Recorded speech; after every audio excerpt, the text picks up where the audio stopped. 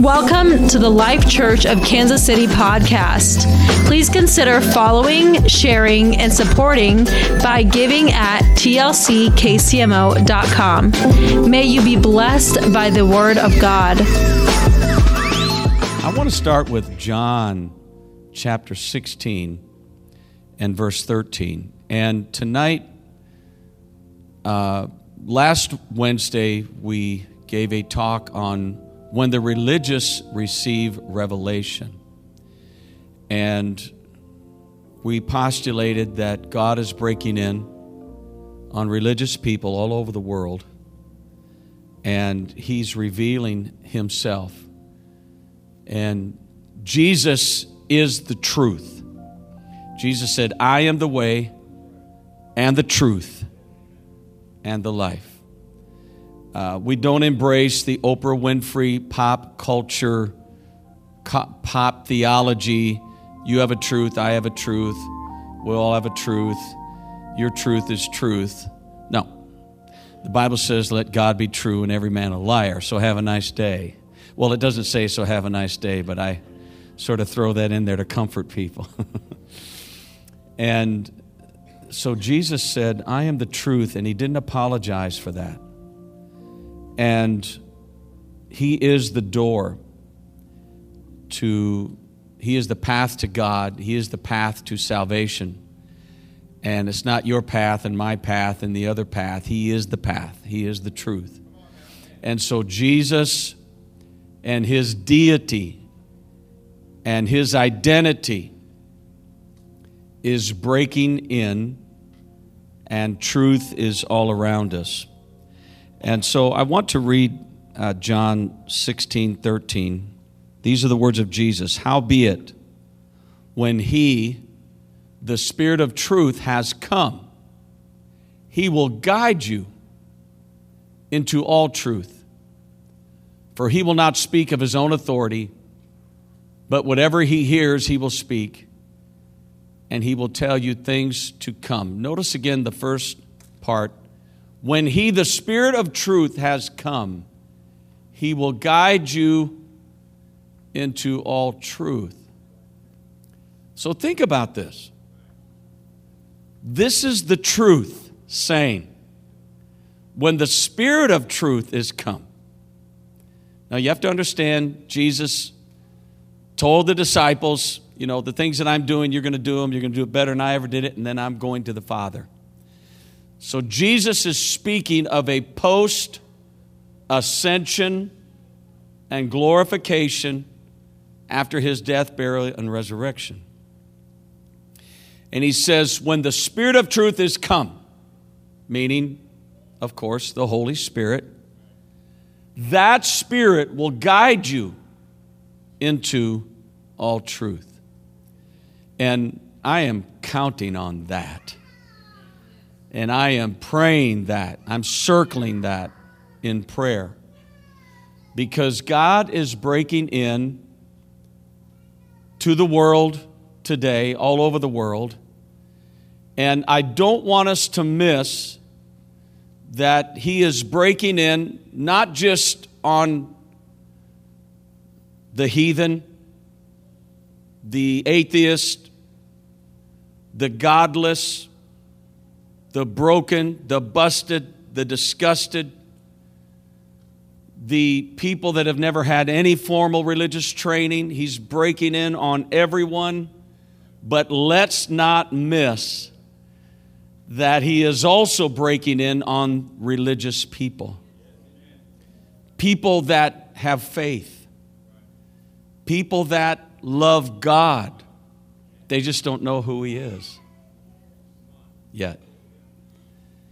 People that read the Bible, maybe more than some of us do. People that spend time in prayer, maybe more than some of us spend time in prayer. And it's all headed toward Philippians 2, that at the name of Jesus, every knee will bow of things in heaven and things in earth and things under the earth, and every tongue confess. This is the big deal. This is the big revelation. Every tongue confess that Jesus Christ is, and there's only one of those. He's not sharing that with another one or two.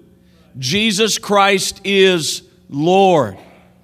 And that is the big revelation that is breaking in on this earth. And David was passionate that the world would know who Yahweh was in the Old Testament. And we are equally passionate that the whole world will know who Jesus is. And that is our purpose. So my talk tonight, my Bible study, I want to entitle Talking to the Religious. Talking to the religious. And tonight, in just a few minutes, we're going to take a cursory look at conversations in the Bible that either Jesus or the first church had with religious people.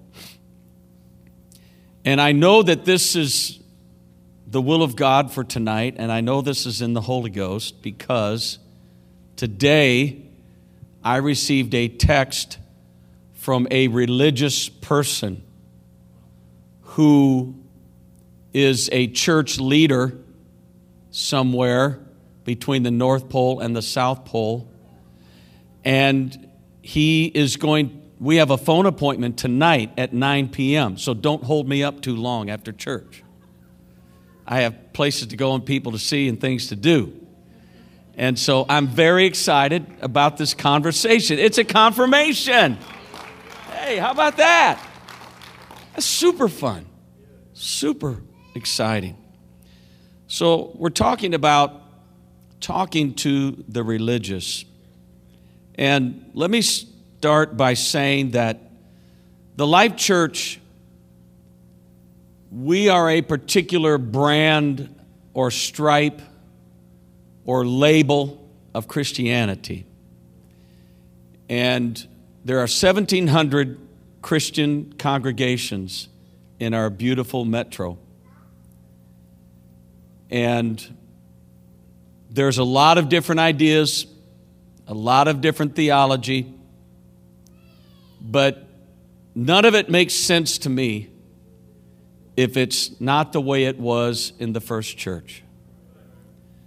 And our impulse as Pentecostals is we want it to be the original. We want to go back to the beginning. We don't want to go back to just Azusa Street. We don't want to go back to the Reformation. We thank God for the Reformers and Luther and Wesley and Finney and the Great Awakening and all the revivals around the world. We celebrate all of that. We thank God for all of it. But our impulse, our passion is to call the church back to where it started. The first church, the original. There ain't nothing like the real thing, baby. That would be a good song. And we want to go back to the first church. So we are, at the Life Church, if I could call us classical Pentecostals. We're not neo-Pentecostals, we're classical Pentecostals because we believe in speaking with tongues. And why shouldn't we? The early church believed it. They preached it. It happened. It was the normative Christian experience that if you were a believer in the first century, you had been filled with the baptism of the Holy Ghost, or you were fixing to be filled real soon. Right? Yeah. And classical Pentecostals believe in water baptism by immersion in the name of the Lord Jesus Christ, without exception. This is the normative mode and formula for baptism. This is classic Pentecostalism. We believe in miracles, wonders, signs. We believe in shouting, dancing. You got to say dancing. We believe in exuberant expression of worship and love to God. In fact, I was having a Bible study earlier today, and someone asked me why, and I've had many ask me why we don't have a cross on this campus. And it's interesting because our architect kept wanting me to have a cross. You know, where's the cross going to go? Well, here would be a good place for a cross. And I told him, his name was Jim. I said, no, Jim, if I want any Christian icon, I want an empty tomb. I don't want a cross. We thank God for the cross. We celebrate the cross. For the preaching of the cross is to them that perish foolishness. Unto us which are saved is the power of God. And I will say that as classic Pentecostals, we have less religious imagery and less religious art, like stained glass windows, and like statues, and like paintings. And perhaps there's nothing wrong with any of those things except don't have any other graven image, to worship, okay? But we don't need art to make us think about God, because God shows up at the Life Church every time we gather together. We don't need imagery. We don't need a cross to make us think of the cross. I feel the power of the cross right now. I feel conviction and love and the sacrifice of Jesus Christ. And I would say that the less visitation of God that a local church has, the less breaking in of God, the more stuff they need to give people a sense that it is a spiritual place. That's just my personal sort of idea. So thank you for those of you that are nodding and you get it. And so I appreciate that. Now, I'm not saying that the Life Church is perfect. I'm not saying that God could not break in and give us more. We're always hungry for that. We always want that.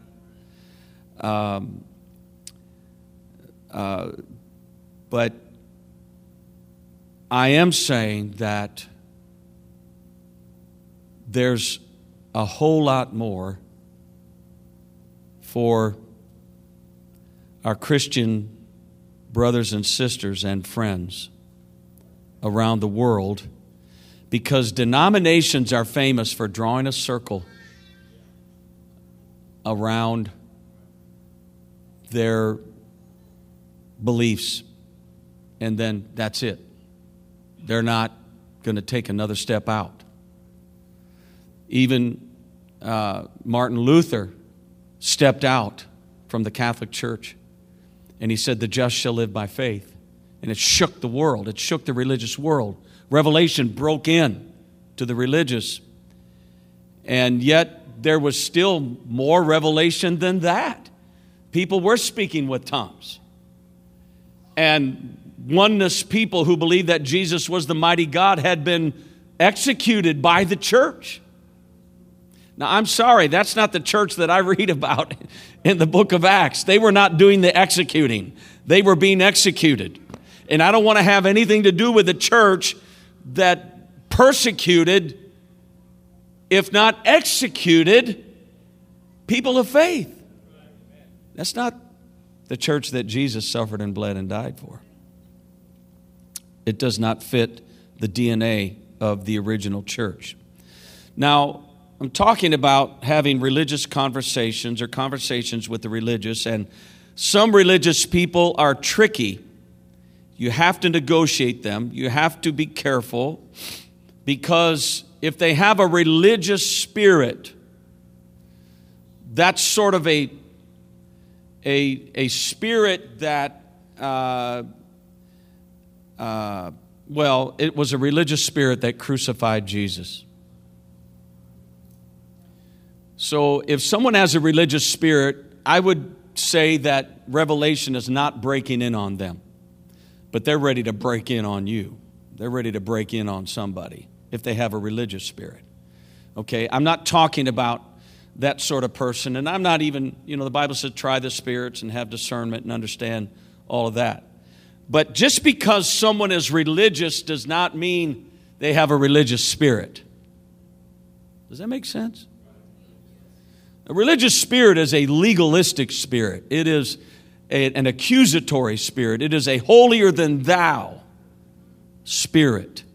And every denomination has them. So do we. But nobody at the Life Church, of course. Of course. So every denomination has people with religious spirits. But it's interesting to me that I'm going to give a percentage. I haven't scientifically figured this out. But let me say the vast majority, perhaps over 90%, of all recorded conversions to Christianity in the book of Acts were by religious people. In other words, people that had a faith, people that loved God, but revelation broke in, and we talked about that last week.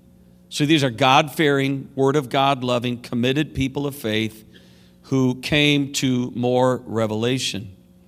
And in each case in the book of Acts record, there is an enlightened believer in relationship or in proximity or directly sent by the Holy Spirit to religious people who are hungry for more than what they have, and they're open to a new level of understanding and revelation from the Scripture. So if you have more or you know more, if God has revealed more to you from His Word, and He puts you into someone's life who's hungry, then you should share what you know. You should share what you have with them. Does that make sense? Don't put people down. Don't look down your religious nose at people because they don't believe everything the way that you believe it. Don't put people on islands. They're on an island and you're on an island and, you're never going to connect. Don't, build bridges, not islands. Don't burn bridges, build bridges. Build bridges to people. And the mark of a great teacher is, and anyone can do this, celebrate the commonalities. Celebrate the common ground. And take people from what they know, perhaps to what they don't know, in conversation and in your experience and in Bible study. So we have something really powerful going for us, and that is the text that we read, John 16:13. Jesus said, "The Spirit of truth will guide into all truth." Vincent Synan, in his book, Spirit-Led Christianity in the 21st Century, it's a very interesting work, and it's probably a 20-year-old work now. You might want to consider taking a look at it. Vincent Synan, Spirit-Led Christianity in the 21st Century. He says that by the year, I think he said 2025. And I remember when I first read it, I'm like, oh, that's way out there. That's like in 2 years. He said at the present rate of the growth of the Pentecostal and charismatic movement, there will be 2 billion Pentecostal and charismatic type theology, faith. And I don't know about that. I don't know what the current rate is. I'm just saying that the thing that we are a part of is the fastest growing religious movement in the world today. It has actually taken over another strong faith, not a Christian faith, and I'm not going to name any names or label anything, but we're part of something, and I know we're not packed out tonight, but we're part of something that's on the move. And I want to say something to you faithful 20, 30, 40, 50-year Pentecostals who have been holding the fort and keeping the lights on. And like I said last week, when nobody else was clapping their hands, you were clapping your hands. And when no one else was lifting their hands, you were lifting your hands. And when no one else was speaking in tongues, you were speaking in tongues. And when no one else was saying amen to the preacher, you were saying amen, and you were dancing, and you were faithful. The day is coming. Your faith is going to be vindicated because revelation is breaking in. God is moving. It's all moving toward the apostolic classical Pentecostal movement. Everything is. It is. The Spirit is guiding into all truth. All right. So Acts chapter 2, verse 5.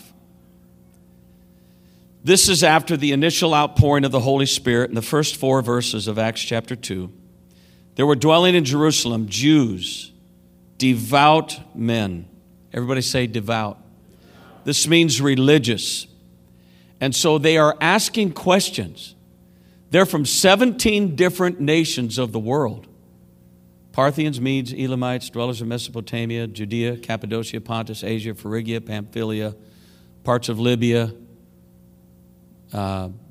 Cyrene, Romans, Cretes, Arabians. We all do hear them speak the wonderful works of God. So locals, the Galileans, are speaking in tongues, and they're speaking in languages from these foreign nations all over the world. 17 different nations are represented. And this is a phenomenon. And they can't understand, how can locals be speaking in their languages? Now, here's the thing. They're all devout. That means they're religious. So when Peter's preaching, he's preaching to an informed audience. And they ask 4 questions. Are not all these which speak Galileans?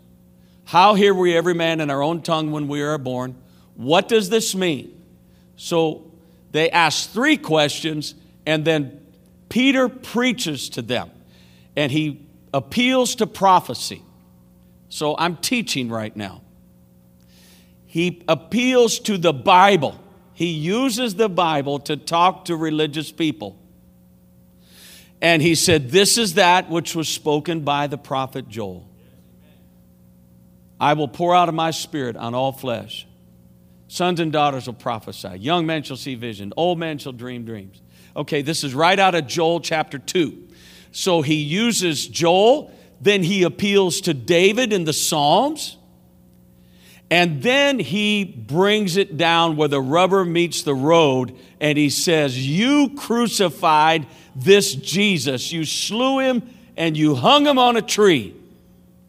Just 50 days ago, you said, crucify him and give us Barabbas.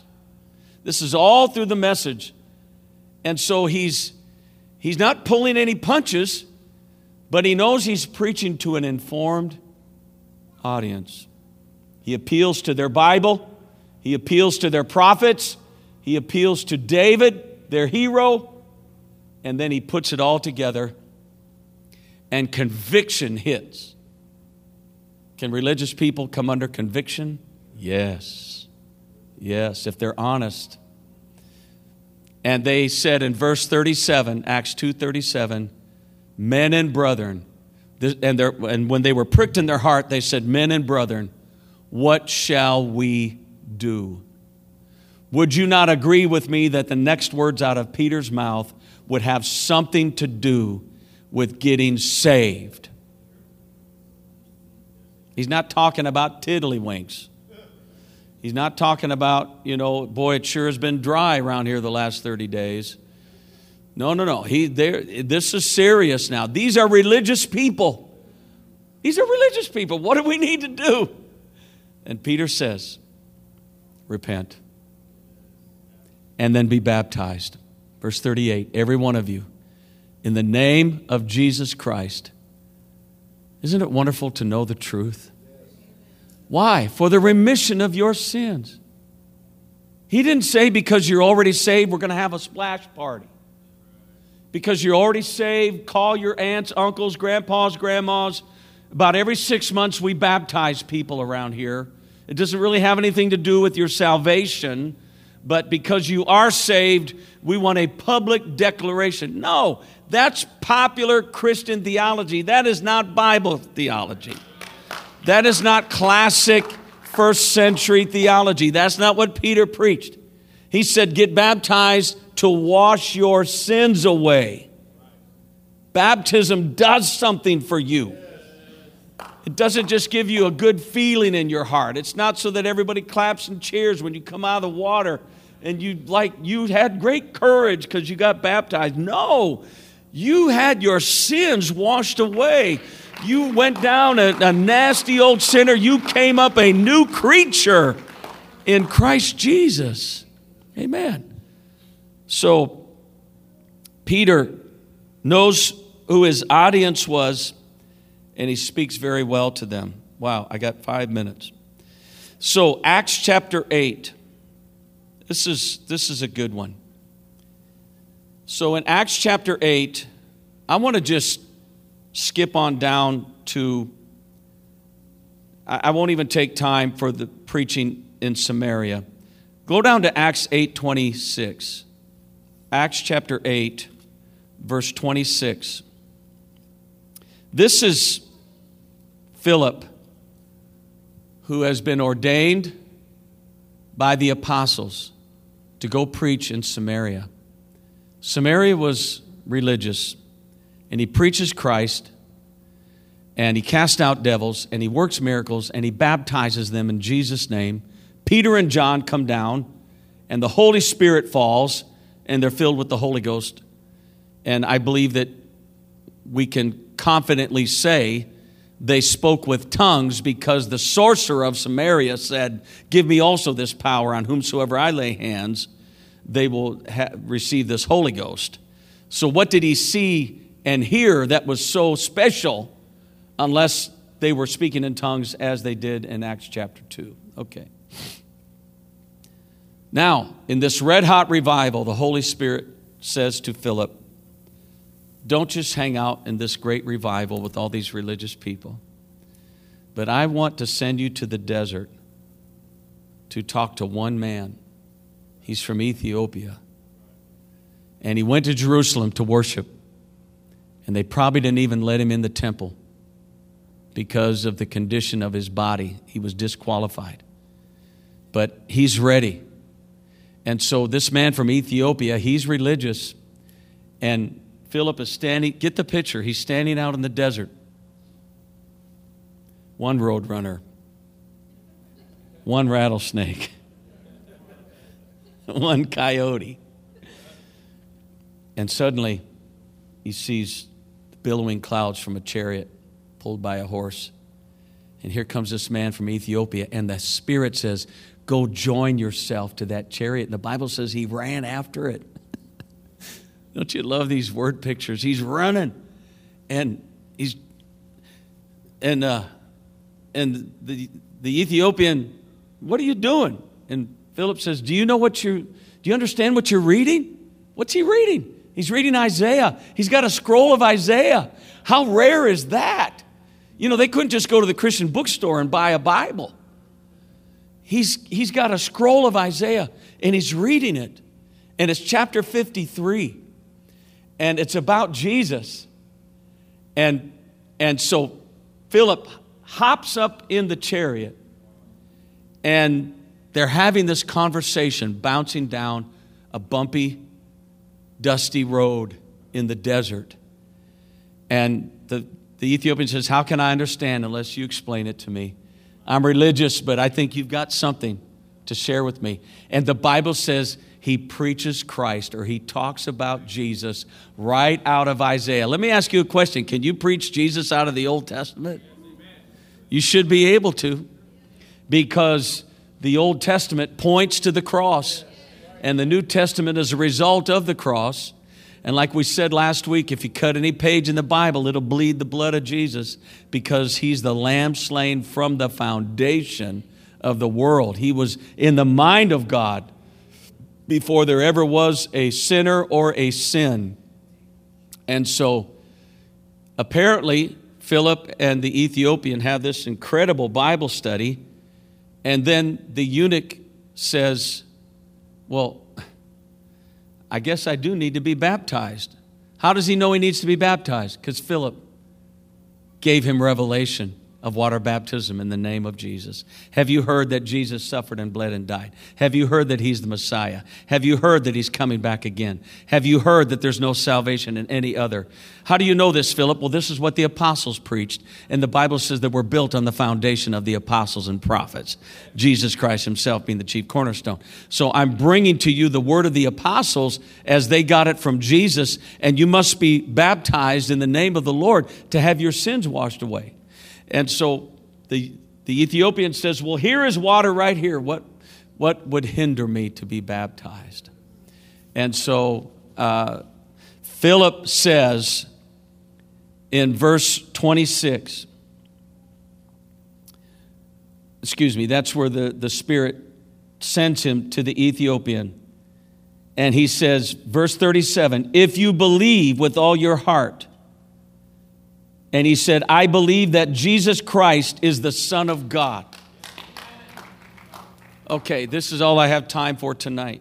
Listen, don't let anybody tell you that when you confess that Jesus is the Son of God, that you are saved in that moment. There's a context for that moment. Confession is not standing alone for your salvation, but confession is always and without exception connected to the moment of baptism. Confession is baptism. Acts 22:16. Paul is telling his conversion story. And Ananias says to him, why are you tarrying? Arise and wash away thy sins, calling on the name of the Lord. Confession is always in the moment of baptism, because that's really when Jesus becomes your Savior. That's when your confession is activated, and you confess Jesus as the only one who can do that. And so, baptism is the moment for confession. Everybody say confession is baptism. Amen.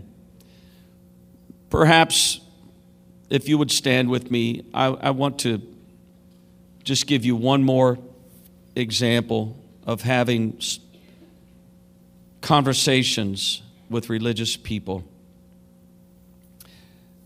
I want to look at Acts 18, and this account, I want you to look at the qualifications of this man named Apollos. Acts 18:24. He was a Jew named Apollos, born in Alexandria. He was eloquent, mighty in the Scriptures. Verse 25, he was instructed in the way of the Lord. He was fervent in the Spirit. He spoke and taught diligently the things of the Lord, knowing only the baptism of John. So Aquila and Priscilla hear him preaching in the synagogue. Did they just walk away and say, man, that guy was awesome? No.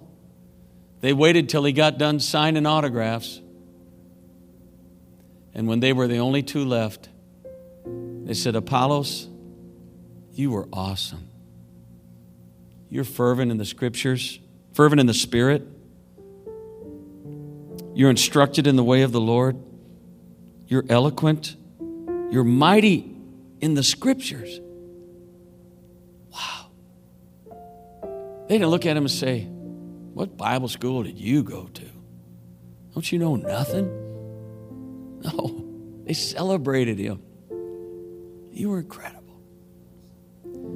But have you heard? You're a disciple of John the Baptist. He was the forerunner. He even said, the one that's coming after me is mightier than I. Have you met Jesus yet? And they expound unto him the Word of God more perfectly. That means they had a Bible study. When are you going to teach someone a Bible study? When are you going to share your faith and your story with someone religious? When are you going to have a conversation and bring them from what they know to what they don't know? That's why you're there. That's why you're there. And they did this with great wisdom, and God helped them. And we know later Apollos was a very celebrated, in fact, he's called an apostle. Think about that. Aquila and Priscilla, they had a part in Apollos' faith journey. And don't you know, whenever he saw him, thank you guys for taking me aside. I thought I had it all. I didn't have it all. But I was hungry. And you shared more with me. And so my purpose in this tonight is to challenge you to pay attention. Listen. Watch. Look for the cue cards. Listen to people's questions. Don't be threatened or intimidated. Tell them your story. Put it in the context of the gospel. Let's see what God will do. Are you willing to have spiritual conversations with religious people? I wish I could say more. I'm not at liberty to say. There are people here tonight that are having and have had religious conversations with religious people. And people have come and are coming to more truth. They're coming to more truth. It's not that they don't have any truth. They're coming to more truth. So I want us to pray John 16:13 right now. Let's pray that the Spirit of truth will lead, that will guide into all truth. Would you lift up your voice with me right now in the name of Jesus? In the name of Jesus, Lord, we know you're breaking in. We know that you're breaking in, oh God. You're coming. The Holy Spirit, Lord, is guiding.